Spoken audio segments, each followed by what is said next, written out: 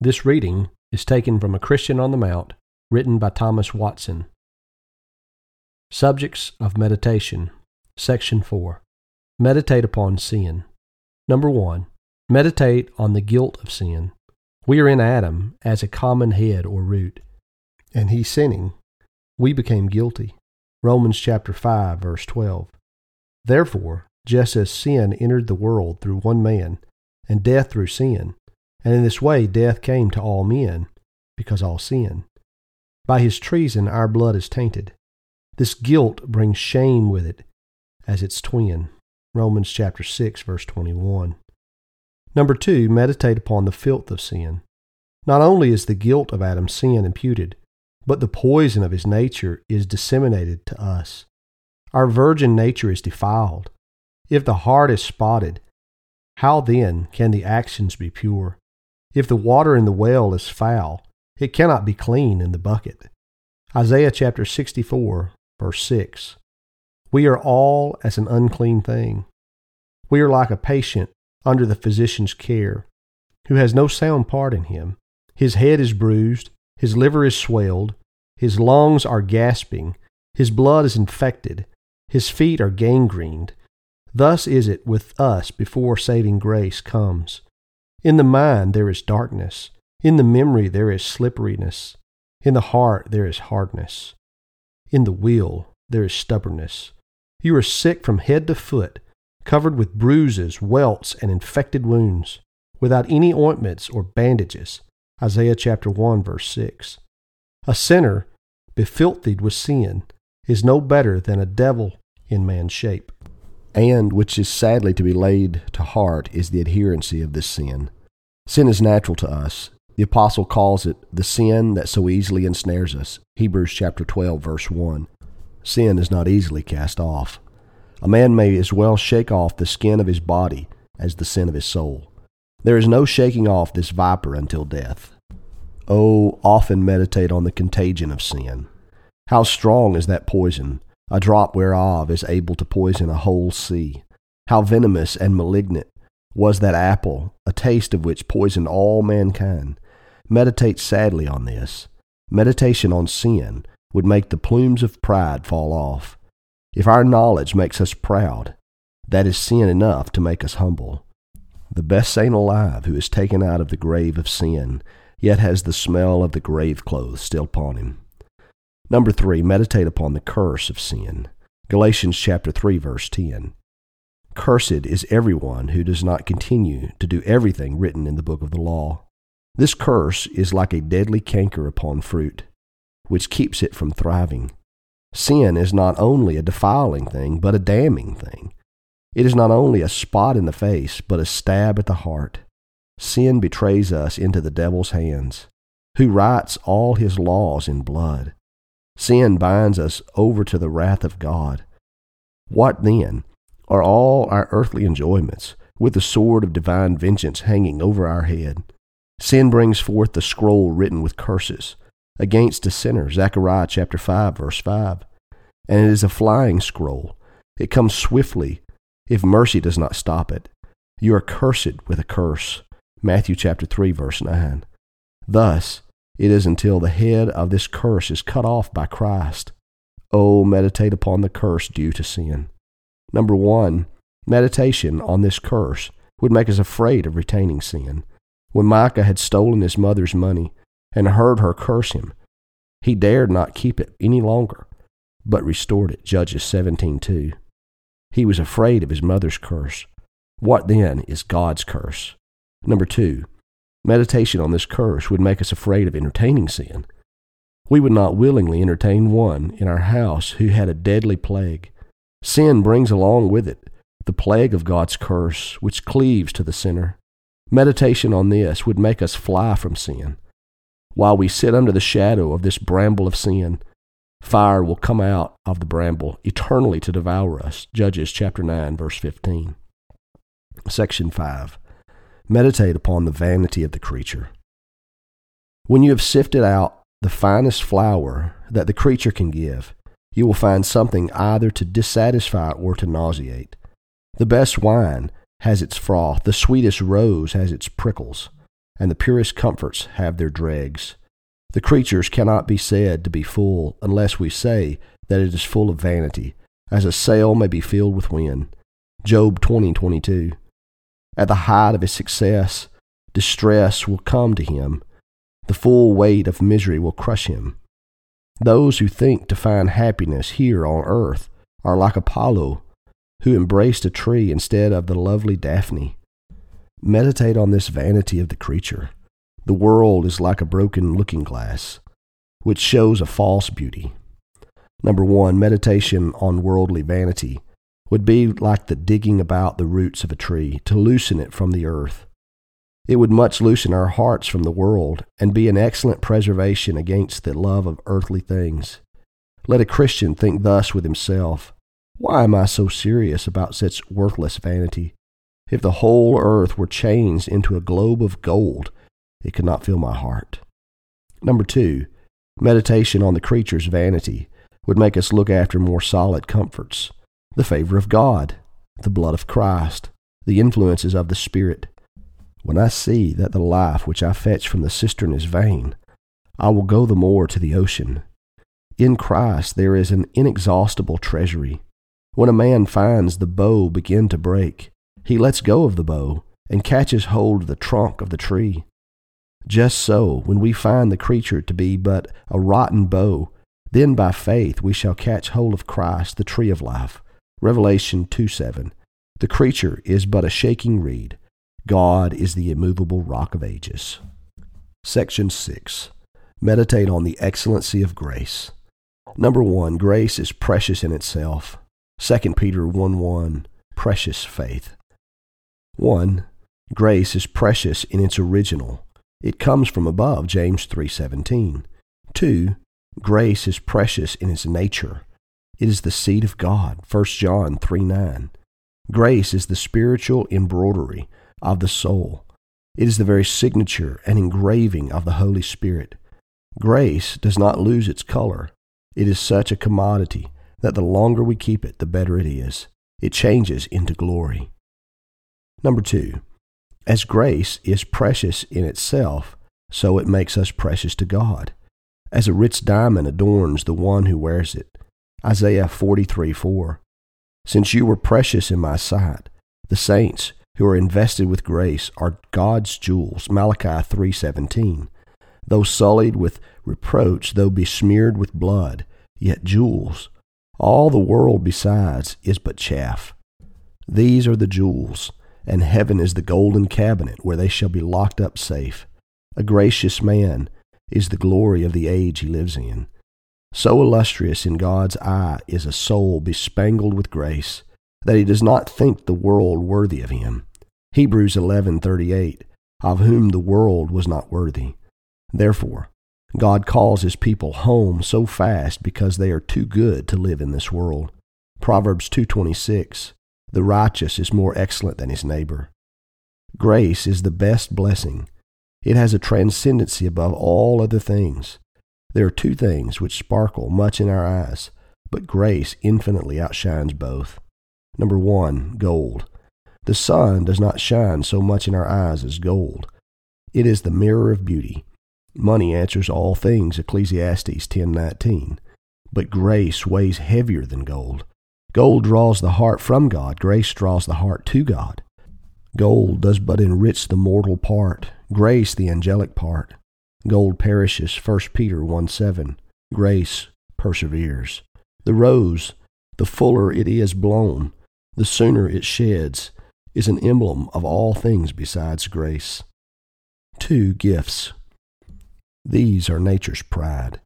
Gifts and abilities, like Rachel, are fair to look upon, but grace excels.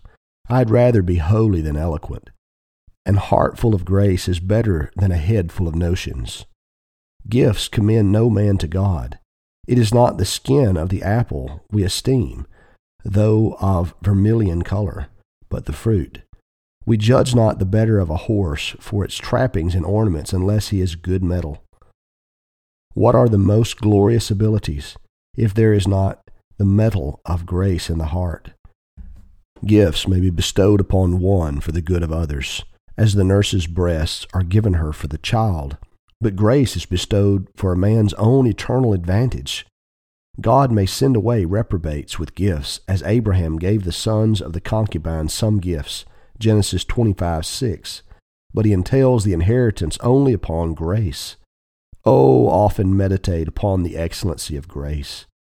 Number 1, the musing on the beauty of grace would make us fall in love with it. He who meditates on the worth of a diamond grows in love with it. Damascene calls the graces of the Spirit the very characters and impressions of the divine nature. Grace is that flower of delight which, like the vine in the parable, Judges 9:13, cheers the heart of God and man. Number 2, meditation on the excellency of grace would make us earnest in the pursuit after it. We dig for gold in the mine. We sweat for it in the furnace. Did we meditate on the worth of grace, we would dig in the mine of ordinances for it. What sweating and wrestling in prayer would we have? We would put on a modest boldness and not take a denial. What will you give me, says Abraham, seeing I go childless? Genesis 15:2. So would the soul say, Lord, what will you give me, seeing I go graceless? Who will give me to drink of the water of the well of life?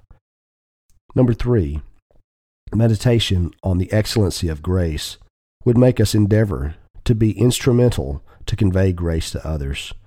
Is grace so transcendently precious, and have I a child who lacks grace? Oh, that I might be the means to convey this treasure into his soul. I have read of a rich Florentine who, being about to die, called all his sons together and used these words to them: It much rejoices me now upon my deathbed that I shall leave you all wealthy. But a parent's ambition should be rather to convey sanctity, that he may say, O my children, it rejoices me that I shall leave you gracious. It comforts me that before I die, I shall see Jesus Christ live in you. Section 7. Meditate upon your spiritual state. Enter into a serious meditation on the state of your souls. While you're meditating on other things, do not forget yourselves. The great work lies at home. It was Solomon's advice, know the state of your flock, Proverbs 27:23. Much more, know the state of your soul. For lack of this meditation, men are like travelers, skilled in other countries, but ignorant of their own. So they know other things, but know not how it goes with their own soul, whether they are in a good state or bad. There are few who by holy meditation enter within themselves. There are 2 reasons why so few meditate upon the state of their souls. Number 1, self-guiltiness. Men are reluctant to look into their hearts by meditation, lest they should find that which would trouble them. The cup is in their sack. Most are herein like tradesmen, who being ready to sink in their estates are reluctant to look into their account books, lest they should find their estate low. But had you not better enter into your heart by meditation than God should in sad manner enter into judgment with you? Number 2, presumption. Men hope all is well. Men will not take their land upon trust, but will have it surveyed. Yet they will take their spiritual estate upon trust without any surveying. They are confident their case is good, Proverbs 14:16. They presume that it is a thing not to be disputed on, and this confidence is but conceit. The foolish virgins, though they had no oil in their lamps, yet how confident were they? They came knocking. They doubted not of admittance. Just so many do not possess salvation, but remain secure.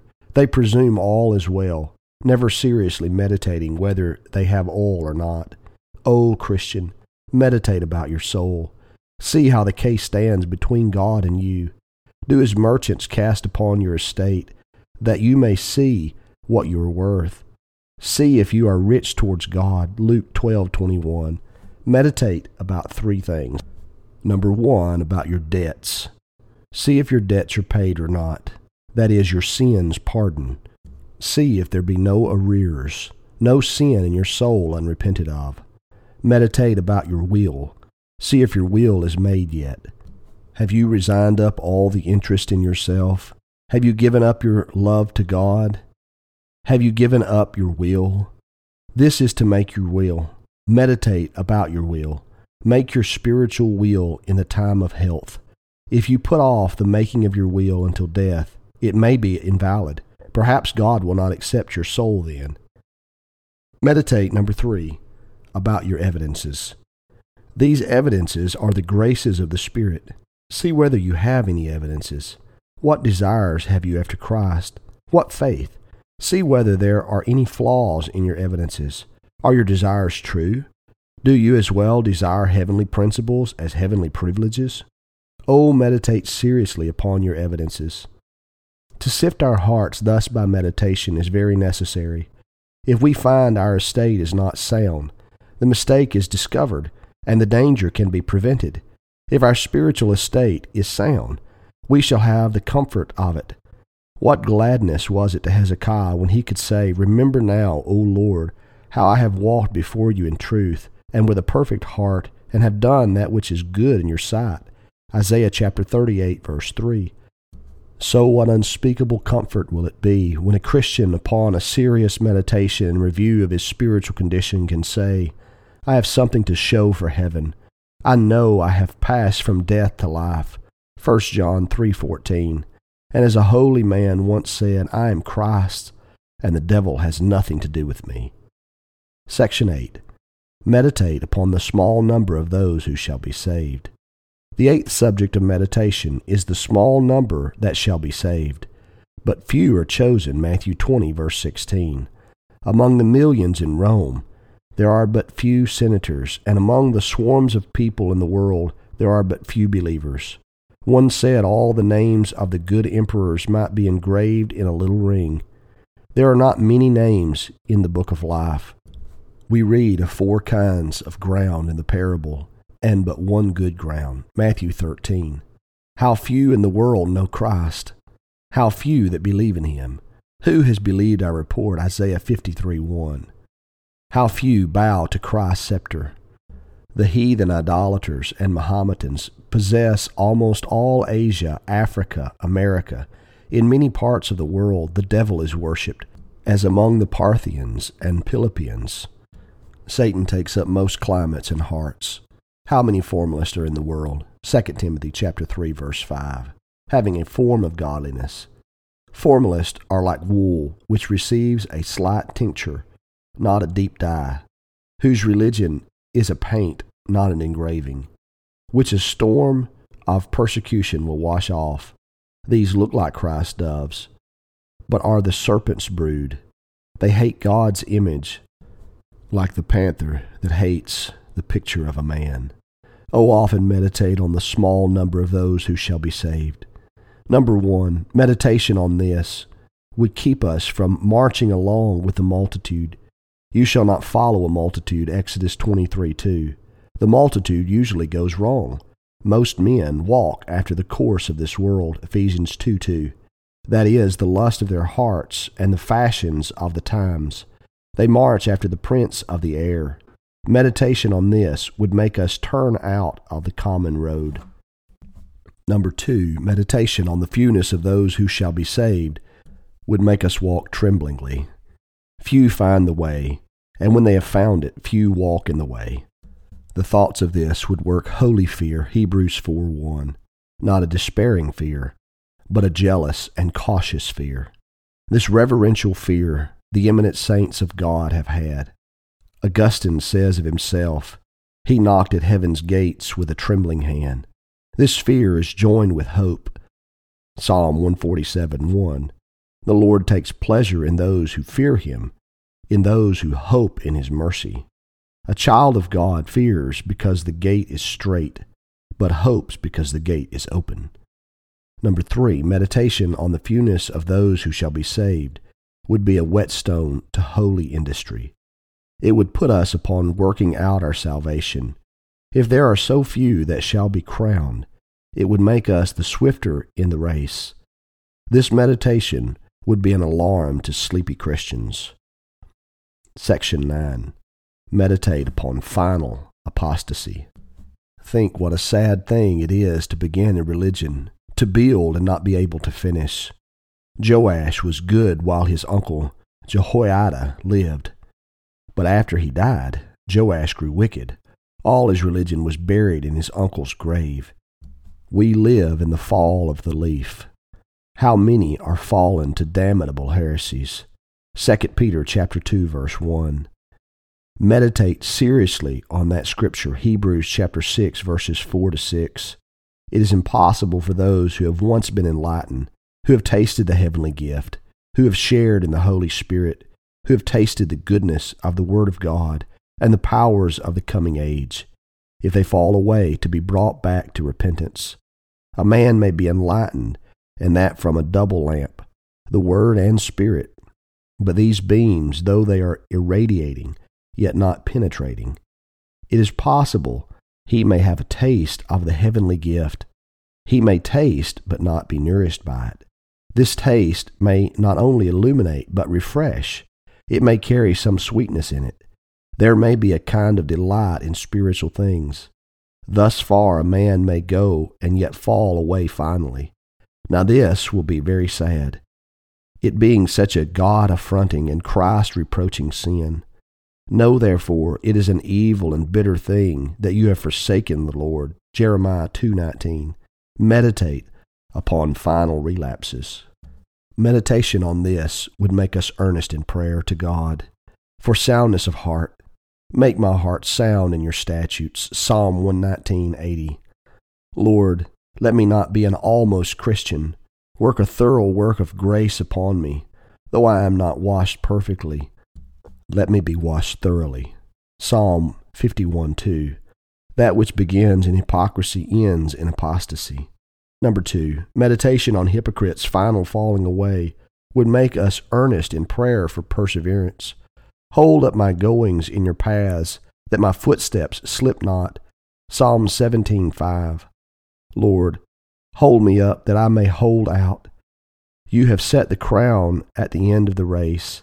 Let me run the race that I may wear the crown. It was Beza's prayer. Let it be ours. Lord, perfect what you have begun in me, that I may not suffer shipwreck when I am almost at heaven. Section 12. Meditate upon death. We say we must all die, but how rare it is that anyone meditates seriously upon death. Number 1, meditate on the certainty of death. It is appointed for all once to die. Hebrews 9:27. Death is an inviolable reality. Number 2, meditate upon the proximity of death. It is near to us. We are almost setting our feet upon the dark entry of death. The poets painted time with wings. It flies and carries us upon its wings. The race is short between the cradle and the grave. The sentence of death is already passed. Genesis 3:19. To dust you shall return, so that our life is but a short reprieve from death which is granted to a condemned man. You have made my days a mere handbreadth. The span of my years is as nothing before you. Each man's life is but a breath. Psalm 39:5. Nay, our life is less than nothing, reckoned with eternity. Number 3, meditate upon the uncertainty of time. We have no lease, but may be turned out the next hour. There are so many casualties that it is a wonder if life be not cut off by untimely death. How soon may God seal us a lease of ejectment? Our grave may be dug before night. Today we may lie upon a pillow of down. Tomorrow we may be lain upon a pillow of dust. Today the sermon bell tolls. Tomorrow our death bell may toll. Number 4, think seriously that to die is to be but once done, and after death our state is eternally fixed. If you die in your impenitency, there is no repenting in the grave. If you leave your work at death half done, there is no finishing it in the grave. Ecclesiastes 9:10. There is no work, nor device, nor wisdom in the grave where you go. If a garrison surrenders at the first summons, there is mercy. But if it battles until it is stormed and captured, there is no mercy then. Now it is a day of grace, and God holds forth the white flag of mercy to the penitent. If we battle with God until he storms us by death, there is no mercy. There is nothing to be done for our souls after death. Oh, meditate upon death. It is reported of Seleucus that the first piece of household stuff he brought to Babylon was a tombstone. Think often of your tombstone. Meditation on death would work these admirable effects. Number 1, meditation on death would pull down the plumes of pride. You are but animated dust. Shall dust and ashes be proud?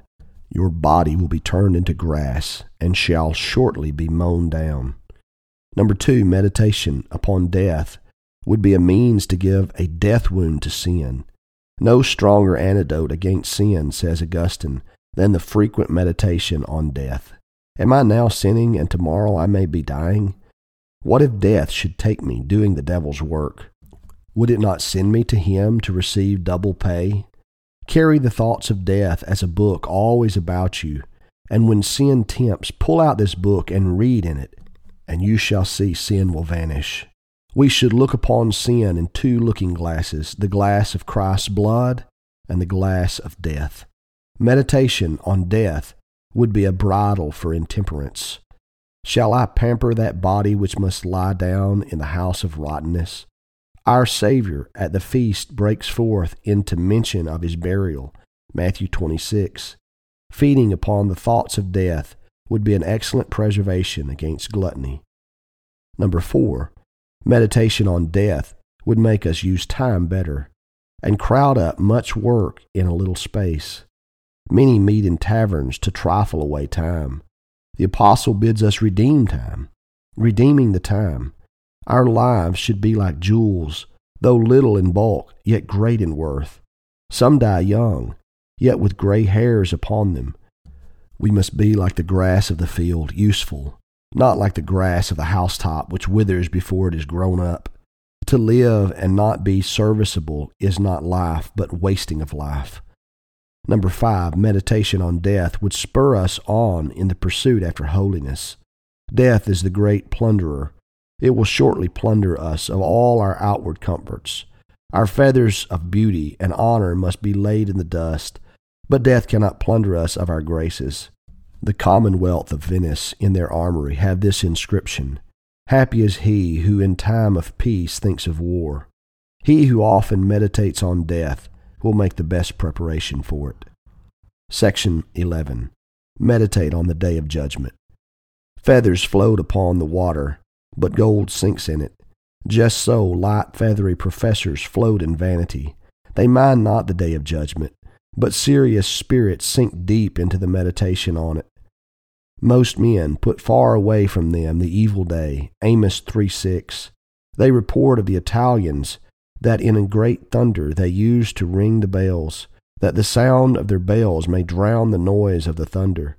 Just so the devil delights men with the music of the world, that the noise should drown the noise of the day of judgment, and make them forget the sound of the last trumpet.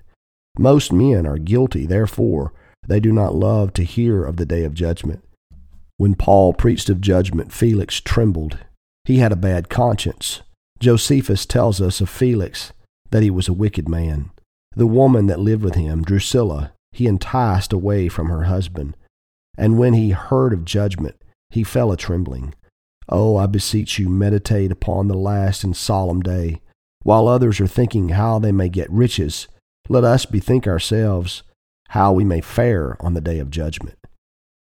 Number 1, meditation on the day of judgment would make us to evaluate all our actions.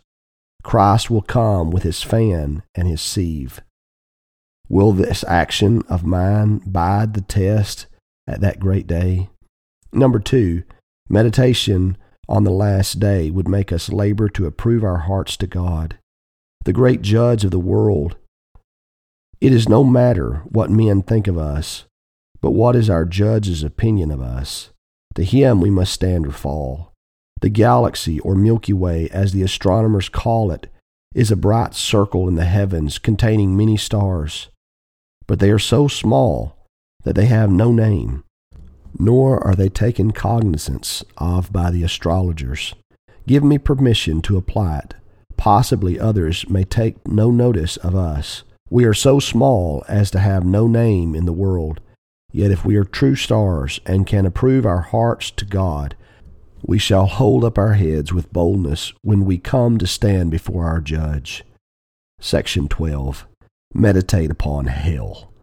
Number 1, meditate upon the pain of loss. Matthew 25:10, and the door was shut. To have Christ's face veiled over, and a perpetual eclipse, and midnight in the soul, to be cast out of God's presence, in whose presence is fullness of joy. This accentuates and embitters the condition of the damned. It is like mingling gall with wormwood. Meditate upon the pain of sense.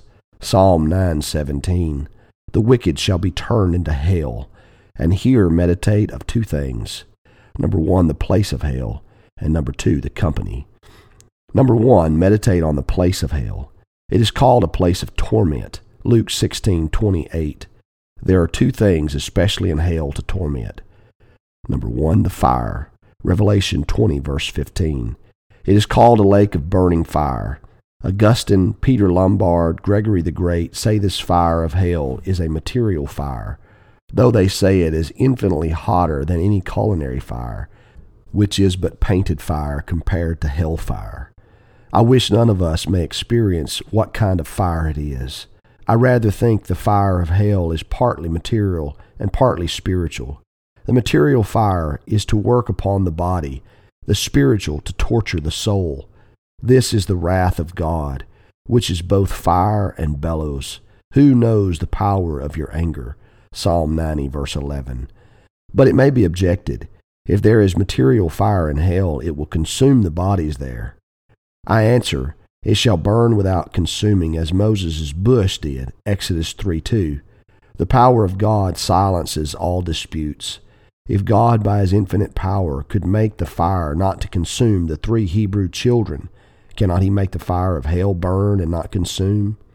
Augustine tells of a strange salt in Sicily, which if it be put in the fire swims.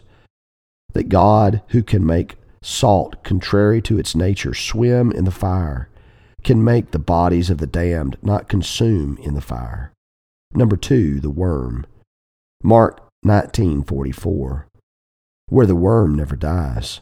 Homer in the Odyssey feigns that Titus's liver was gnawed by 2 vultures in hell. This never-dying worm Christ speaks of is the gnawing of a guilty conscience. Melanchthon calls it a hellish fury. They that will not hear conscience preaching shall feel conscience gnawing. And so great is the extremity of these two, the fire which burns and the worm which bites, that there will follow gnashing of teeth. Matthew chapter 8, verse 12. The damned will gnash their teeth for horror and anguish. That must needs be sad fare. As Latimer says, where weeping is served for the first course and gnashing of teeth for the second. To endure this hell will be intolerable. To escape it will be impossible. Number 2, meditate of the company in hell. The devil and his demons, Matthew 25:41. Job complains he was a companion to owls, chapter 30, verse 29. What will it be to be a companion to devils? Consider, number 1, their ghastly deformity. They make hell look blacker. Number 2, their deadly antipathy. They are fired with rage against mankind. First, they become tempters, then tormentors. Meditate much on hell. Let us go into hell by contemplation, that we may not go into hell by condemnation. How restless and hopeless is the condition of the damned.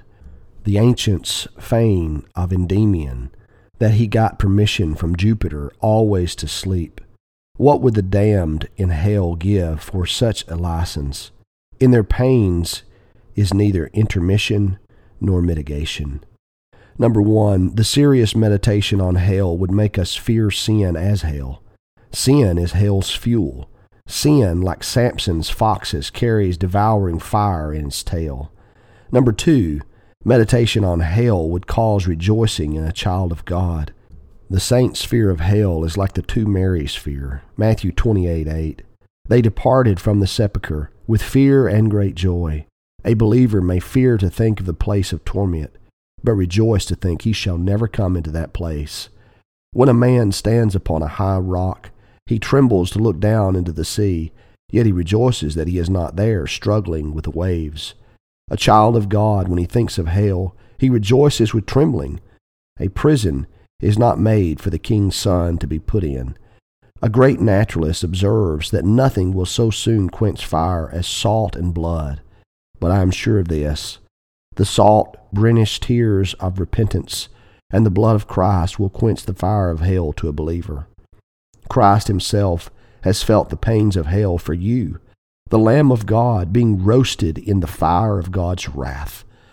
By this burnt offering, the Lord is now appeased towards his people. Oh, how may the godly rejoice!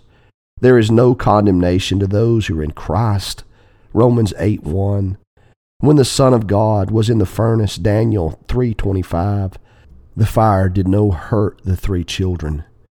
Just so, Christ being for a time in the fiery furnace of God's wrath, that fire can do a believer no hurt. The saints have the garment of Christ's righteousness upon them, and the fire of hell can never singe this garment. Section 13. Meditate upon heaven. From the Mount of Meditation, as from the Mount of Nebo, we may take a view and prospect of the land of promise. Christ has taken possession of heaven in the name of all believers. Hebrews chapter 6, verse 20. Jesus, who went before us, has entered on our behalf. Heaven must needs be a glorious city, which has God both for its builder and inhabitant. Heaven is the extract and quintessence of all blessedness. There the saints shall have all their holy hearts can desire. Augustine wished that he might have seen three things before he died: Rome in its glory, Paul in the pulpit, and Christ in the flesh. But the saints shall see a better sight. They shall see not Rome, but heaven in its glory. They shall see Paul not in the pulpit, but on the throne, and shall sit with him. They shall see Christ's flesh not veiled over with infirmities and disgraces, but in its spiritual embroidery, not a crucified, but a glorified body. They shall behold the King in his beauty. Isaiah 33:17. What a glorious place this will be. In heaven, God will be all in all. 1 Corinthians chapter 15, verse 28. Beauty to the eye, music to the ears, joy to the heart. And this he will be to the poorest saint, as well as the richest. O Christian, who are now at your hard labor, perhaps following the plow, you shall sit on the throne of glory. Revelation 3:21. Quintus Curtius writes of one who was digging in his garden, and was suddenly made king, and a purple garment richly embroidered with gold put upon him. Just so shall it be done to the poorest believer. He shall be taken from his laboring work, and set at the right hand of God, having the crown of righteousness upon his head. Meditate often on the Jerusalem above. Meditation, number 1, on heaven, would excite and quicken obedience. It would put spurs to our sluggish hearts and make us abound in the work of God, knowing that our labor is not in vain in the Lord. 1 Corinthians chapter 15, verse 58. The weight of glory would not hinder us in our race, but cause us to run the faster. This weight would add wings to duty. Number 2, meditation on heaven would make us strive after heart purity, because only the pure in heart shall see God. Matthew chapter 5, verse 8. It is only a clear eye which can look on the bright, transparent object. Number 3, meditation on heaven would be a pillar of support under our sufferings. Heaven will make amends for all. 1 hour in heaven will make us forget all our sorrows. The sun dries up the water.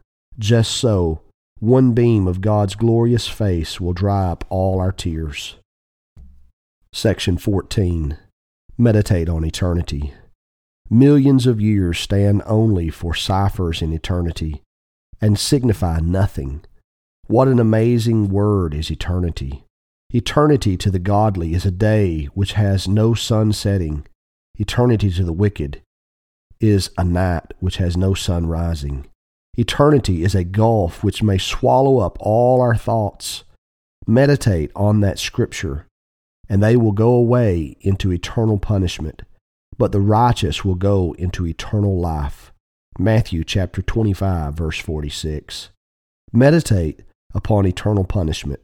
The bitter cup the damned drink of shall never pass away from them. The sinner and the furnace shall never be parted. God's vial of wrath will be always dropping upon a wicked man. When you have reckoned up so many myriads and millions of years, nay, ages, as have passed the bounds of all arithmetic, eternity is not yet begun. This word forever breaks the heart. If the tree falls hellward, there it lies to all eternity. Now is the time of God's long-suffering.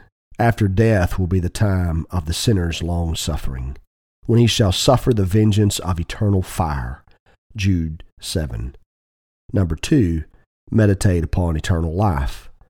The soul that is once landed at the heavenly shore is past all storms. The glorified soul shall be forever bathing itself in the rivers of pleasure. You have made known to me the path of life.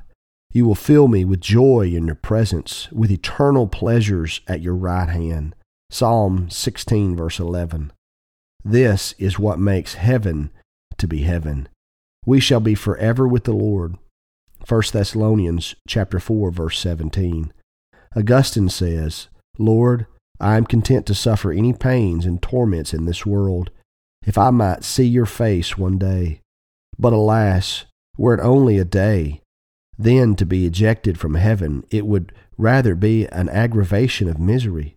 But this word, forever with the Lord, makes up the garland of glory. A state of eternity is a state of security. Number 1, meditation on eternity would make us very serious in what we do. Zeuxis, being asked why he took so long to paint a picture, answered, I paint for eternity. The thoughts of an irreversible condition after this life would make us pray and live as for eternity. Number 2, meditation on eternity would make us overlook present worldly things as flitting and fading. What is this present world to him who has eternity in his eye? It is but nothing. He who thinks of eternity will despise the passing pleasures of sin. Number 3, meditation on eternity would be a means to keep us from envying the wicked's prosperity. Here the wicked may be dressed in purple and fine linen and live in luxury every day. But what is this compared to eternity? As long as there is such a thing as eternity, God has time enough to reckon with all his enemies. Section number 15. Meditate upon your experiences. The last subject of meditation is your experiences. Look over your receipts. Number 1, has not God provided liberally for you and given you those spiritual mercies which he has denied to others who are better than you? Here is an experience, Genesis chapter 48, verse 15. The God who has fed me all my days. You never eat, but mercy carves for you. You never go to bed, but mercy draws the curtain and sets a guard of angels about you. Whatever you have is out of the treasury of free grace. Here is an experience to meditate upon. Number 2, has not God prevented many dangers? Has he not kept watch and ward about you? Number 1, what temporal dangers has God screened off? Your neighbor's house on fire, but it has not kindled in your dwellings. Another is infected with the plague, but you are healthy. Behold the golden feathers of protection covering you. Number 2, what spiritual dangers has God prevented? When others have been poisoned with error, you have been preserved. God has sounded a retreat to you. You have heard a voice behind you saying, This is the way, walk in it. When you have enlisted yourself and taken pay on the devil's side, yet God has plucked you as a brand out of the fire. Turned your heart, and now you espouse Christ's quarrel against sin. Behold, preventing grace. Here is an experience to meditate upon. Number 3, has not God spared you a long time? Why is it that others are struck dead in the act of sin, as Ananias and Sapphira, and you are preserved as a monument of God's patience. Here is an experience. God has done more for you than for the fallen angels. He never granted them repentance, but he has waited for you year after year. Isaiah chapter 30, verse 18. Therefore will the Lord wait that he may be gracious. He has not only knocked at your heart in the ministry of the word, but he has waited at the door. How long has his spirit striven with you, like an importunate suitor, who after many denials yet will not give over the suit? Methinks I see justice with a sword in its hand ready to strike, but mercy steps in for the sinner. Lord, have patience with him a while longer. Methinks I hear the angel say to God, as the king of Israel once said to the prophet Elisha, 2 Kings chapter 6, verse 22, Shall I smite them? Shall I smite them? Methinks I hear the angel say, Shall we take off the head of such a drunkard, swearer, blasphemer? But mercy seems to answer as the vine dresser, Luke chapter 13, verse 8, Let him alone this year. See if he will repent. Is not here an experience worth meditating upon? Mercy turns justice into a rainbow. The rainbow is a bow indeed, but has no arrow in it. That justice has been like the rainbow without an arrow, that it has not shot you to death. Here is a monument of patience to read over and meditate upon. Number 4, has not God often come in with assisting grace? When he has bid you mortify such a lust, and you have said as Jehoshaphat, 2 Chronicles chapter 20, verse 12, I have no might against this great army. Then God has come in with an auxiliary force, and his grace has been sufficient. When God has bid you pray for such a mercy, and you have found yourself very unfit, your heart was at first dead and flat. All of a sudden, you are carried above your own strength. Your tears drop, and your love flames. God has come in with assisting grace. If the heart burns in prayer, God has struck the fire. The Spirit has been turning your soul, and now you make sweet melody in prayer. Here is an experience to meditate upon. Number 5, has not God vanquished Satan for you? When the devil is tempted to infidelity, to self-murder, when he would make you believe either that your graces were but a fiction or God's promise but a counterfeit bond, yet you have not been fooled by the tempter.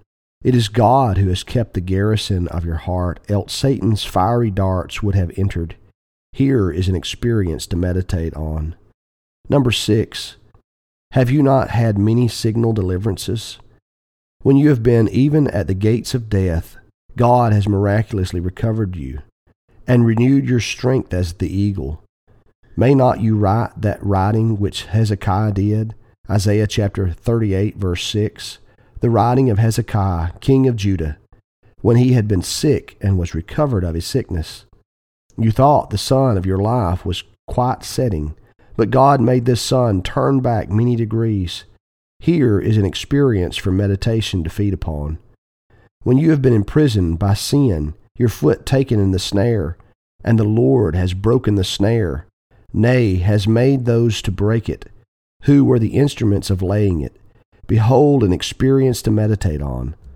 Oh, let us often revolve in mind our experiences. You who have rare receipts of mercy, be often by meditation looking over your receipts. Number 1, meditation on our experiences would raise us to thankfulness. Considering that God has set a hedge of providence about us, he has strewed our way with roses. This would make us take the harp and violin and praise the Lord. 1 Chronicles 16:4. And not only praise, but record our blessings. The meditating Christian keeps a register or chronicle of God's mercies, that their memory does not decay. God would have the manna kept in the ark many 100 years, that the remembrance of that miracle might be preserved. A meditating soul takes care that the spiritual manna of an experience be kept safe. Number 2, meditation on our experiences would engage our hearts to God in obedience. Mercy would be a needle to sew us to Him. We would cry out as Bernard, I have, Lord, 2 mites, a soul and a body, and I give them both to you. Number 3, meditation on our experiences would serve to convince us that God is no hard master. We might bring in our experience as a sufficient confutation of that slander. When we have been falling, has not God taken us by the hand? When I said my foot is slipping, your love, O Lord, supported me. Psalm 94:18. How often has God supported our head and heart when we have been fainting? And is He a hard master? Is there any master besides God who will wait upon His servants? Christians, summon in your experience. What spiritual enjoyments have you had? What inward serenity and peace, which neither the world can give nor death take away. A Christian's own experiences may plead for God against those who desire to censure His ways rather than to try them, and to cavil at them rather than to walk in them. Number 4, meditation on our experiences would make us communicative to others. We would be willing to tell our children and acquaintances what God has done for our souls. At such a time, we were brought low, and God raised us. At such a time, in desertion, and God brought a promise to remembrance, which dropped in comfort. Meditation on God's gracious dealings with us would make us transmit and propagate our experience to others, that the mercies of God shown to us may bear a plentiful crop of praise when we are dead and gone.